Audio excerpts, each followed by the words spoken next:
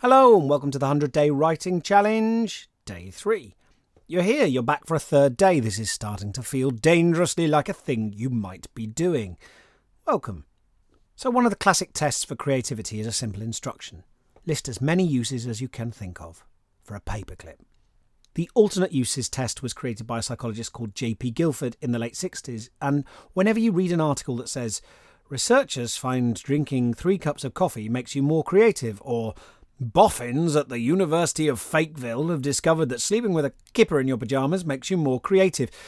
This, or some variant on this, is probably the test they used to determine that.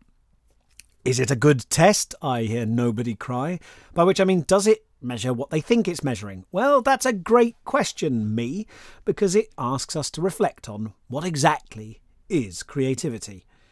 If you ask me to list uses for a paperclip and I say holding documents together, holding banknotes together, holding photos together, is that creativity? But then if you ask me to list uses for a paperclip and I say aeroplane, dinner, book, is that creativity? What's the difference between creativity and a mistake? Was I being unwittingly creative that time I accidentally put salt on my grapefruit instead of sugar? Guilford's test sort of addresses this by scoring answers based on 4 criteria: fluency, originality, flexibility, and elaboration. Fluency means the raw number of responses. How many uses for a paperclip can you bash out, regardless of quality? Originality is more subjective.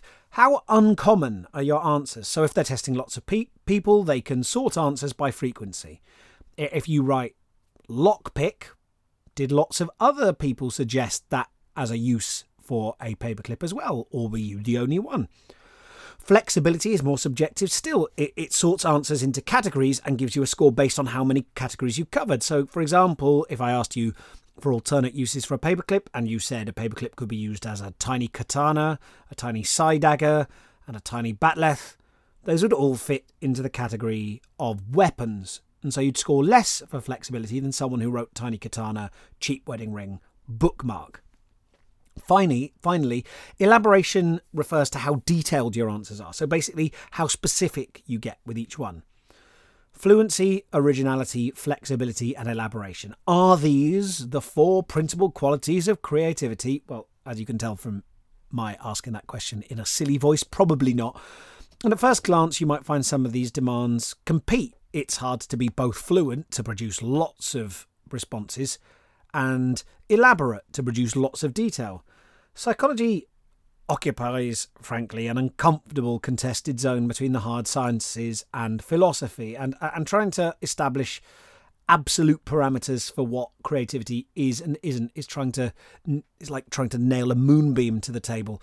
Data scientists like hard endpoints, like death.